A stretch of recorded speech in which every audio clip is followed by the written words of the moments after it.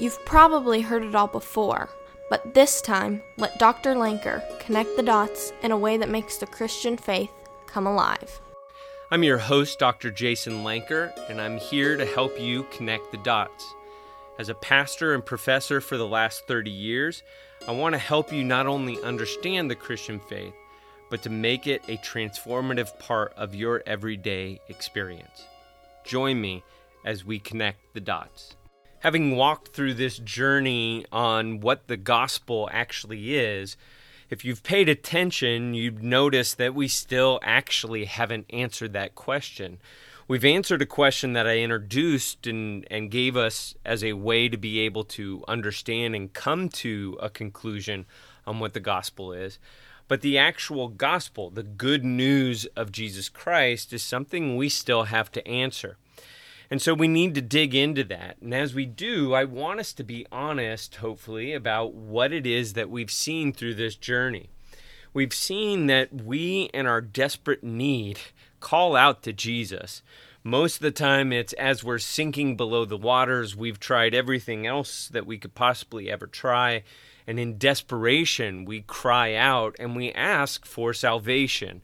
We ask for deliverance or healing in some particular area of our lives, or maybe in our own lives. We're asking for God to make things right, to forgive us for our past, to give us guidance in the future, to give us hope for tomorrow. And he does. He reaches out and he's grabbed so many of us and he's brought us to himself, and we know the good gift of salvation. Maybe we've just lost our way and we're wandering aimlessly and we just don't know what the next step is or how we're going to be making it through this hard season of life with little money or little friends, or unsure of where we'll be in this house or this apartment next week. In all those places, we can cry out to this loving, living God and say, we need your help. Please save us. Please give us eternal life in the heavens. Please bring us into your eternal kingdom. And if we've paid attention, Jesus' offer to us is discipleship. If you want salvation, come walk with me. I'll heal your past. I'll make things right in the present. And I will lead you on into the future. If your relationships are messed up, come to me. I will love you as no other ever has and ever will. You will enter into life the way it's supposed to be, intimate union with me. And as I work in you, and we are in relationship, you are my disciple and I am your teacher. I will bring this life that I have to you and ultimately through you. And if you've lost your way, if you don't know how you're going to make it, if your kingdom has been destroyed, then come to my kingdom, and I will disciple you in the ways of how I want life to be lived. The ways that I created from the very beginning, I will teach you how to live in them, how to walk by my truths that bring not only blessing to you, but blessing in the world around you. Discipleship is the only means to experience salvation, eternal life in heaven, and the kingdom of God. It's the way that we enter into relationship with Jesus. This is really, really important for us to get. Discipleship is not an option.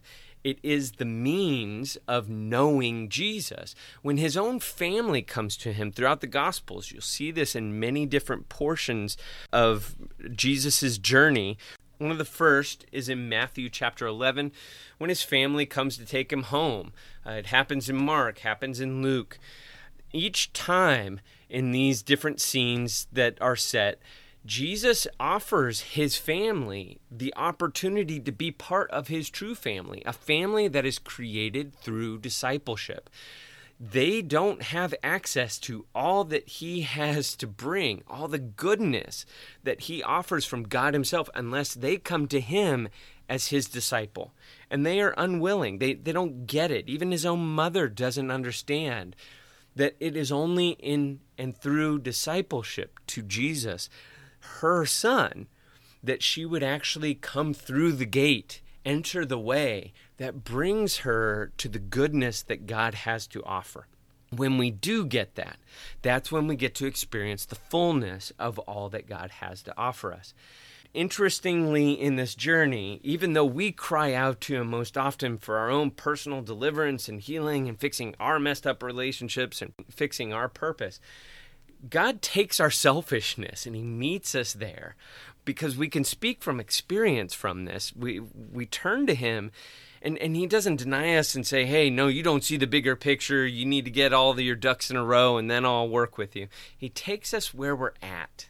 And when he takes us where we're at, he moves us beyond this. And so what he regularly does in our salvation is he is going to fix you before he fixes the world around you. He's going to show you how broken you are, and he's going to address those things. And as he does, he's going to disciple you into what it looks like to be a healthy human being and to be the person that God's made you to be. And that process is necessary so that his instruction, his way of living flows through you. It isn't just you stepping back in and fixing everything for everybody else, which everybody hates, because we can't fix it. Ultimately, none of us can fix it. Only God can. So we have to bring him into the room with us, and so we need to receive him first. John talks about it, the beloved disciple. He says God pours out his love through us. We love because he loves us first. And this world that is in desperate need of love, what God wants to do is he wants to fill us up with his goodness, with this intimate relationship with him. And think about it, an intimate relationship with the infinite God. You can't hold it. It's too much for you. And that's the whole point. Just like Paul talks about in 2 Corinthians, that he wants to pour out his grace into our lives in such a way that we obviously can't hold it, so that the goodness comes through us, not just to us. And he's going to make this world a loving place by loving us first and being loved by him and accepting that and just passing on the goodness that he brings when we are completely unlovable. And then the last is that through discipleship to him, he teaches us not how to fix our whole worlds and how to go ahead and love people the way that they need to be loved. He teaches us to simply obey the Spirit's leading. That this is huge for us. For me, this is probably one of the hardest ones. I want God to tell me everything that's going to happen in the process, why it's going to happen, where it's going to lead to, how it all fits together. And he just says, Jason, just trust me. Just do whatever it is I ask you to do. And if I know the whole journey, then guess what? You'll get there. But I want to be God. I want to see the whole picture. I want to hold the reins and decide when to slow down and when to speed up. And that is in complete opposition to his kingdom work. He's the one that's in control. I have to give my full heart to him in simple obedience when I don't know what the next minute's going to bring. And honestly, how true is that? Whether you saw what was going to happen 20 years from now or not, you do not know what's going to happen even in the next minute. So being faithful in the places that he's placed us is absolutely essential to living this good life with him. Bringing all that together and talking about all that, it seemed like to me when I began to unravel a lot of these terms and these concepts that I had heard throughout my whole Christian life, that maybe I misunderstood the gospel and I didn't understand how right I really was.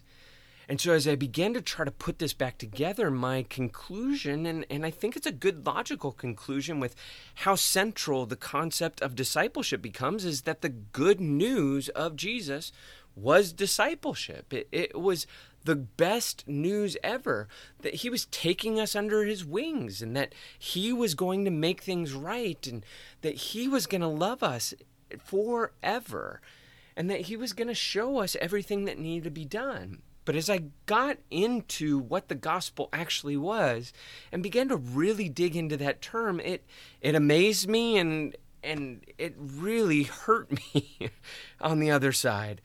Because here I was, this passionate follower of Jesus who had never had anybody just take the simple word of the gospel and unpack it for me, that I went, oh my goodness, I've never heard that in my whole life.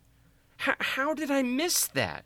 We'll talk about it in our next episode, why I think that many of us believers have missed this most essential aspect of the gospel. But let's start first with just the definition. The word gospel in Greek is the word euangelion. It's translated literally as good news or even great news. And what's interesting about this term was it was a term that the early church, these disciples and these apostles of Jesus, they chose to call Jesus' message, led by the Holy Spirit. Of all the terms, they said, we're sharing with you the euangelion. Now, by them using that word, they were using an incredibly loaded term. The term euangelion was used in the ancient world by kings sending a message to their subjects saying, I am the rightful ruler, and all of you who would bow before me are offered peace and goodness, mercy, all that you could desire by me being in control. It's sent at the Battle of Marathon when they send the runner back to the city to be able to say, hey, you know what? The king has won. We have peace and freedom. It was sent out by the Caesars, usually on the anniversary of their inauguration, or it was sent out on their birthday as this reminder to the populace that they controlled and that they ruled over. This is our king. This is good news. This is the euangelion. And our king brings peace. Our king brings goodness. Let's bow our knee before this great and good king. He is awesome. What a great thing that we get to be his subjects. That is what the term euangelion means. It has a specialized meaning to it. And if you've spent any time around the church, and if you're connecting the dots with everything that we've been talking about, it seems that the euangelion, the good news, is not the good news that most of us have received or that most of us have shared with our friends or our family or our campers or the people we love in the world around us. Our good news from an American perspective is that Jesus Christ has died on the cross for your sins. If we take that concept applies most fully to the concept of justification in salvation. As we've walked through this journey, we've seen that God's goodness is a whole lot more than salvation, and it's certainly a whole lot more than justification. So why are we focusing the gospel on one particular point? And if it isn't focused on justification, oftentimes it's on eternal life in heaven. This is good news. We get to die and spend an eternity with him. Hopefully through this journey, we've seen that that's a little bit of a different concept that's offered more fully today than what we realize. But even if we were to offer that, that doesn't seem to be a one-to-one parallel to this word euangelion. If the concepts that we've talked about fits most with this term euangelion, it's the term and the concept of the kingdom of God. That seems to be most central to what the gospel actually is. Whether it is or not is something for us to really unpack from the scriptures. But we can end with this, and this is probably the most pressing comment I've made throughout this entire podcast. When we look at the term gospel, what seems to be clear is that the gospel is not the gift of salvation or the gift of eternal life in heaven or discipleship.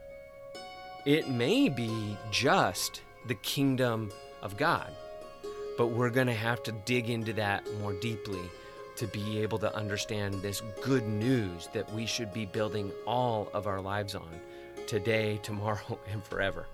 Join me next time as we talk about the depths of what the gospel is from God's good word.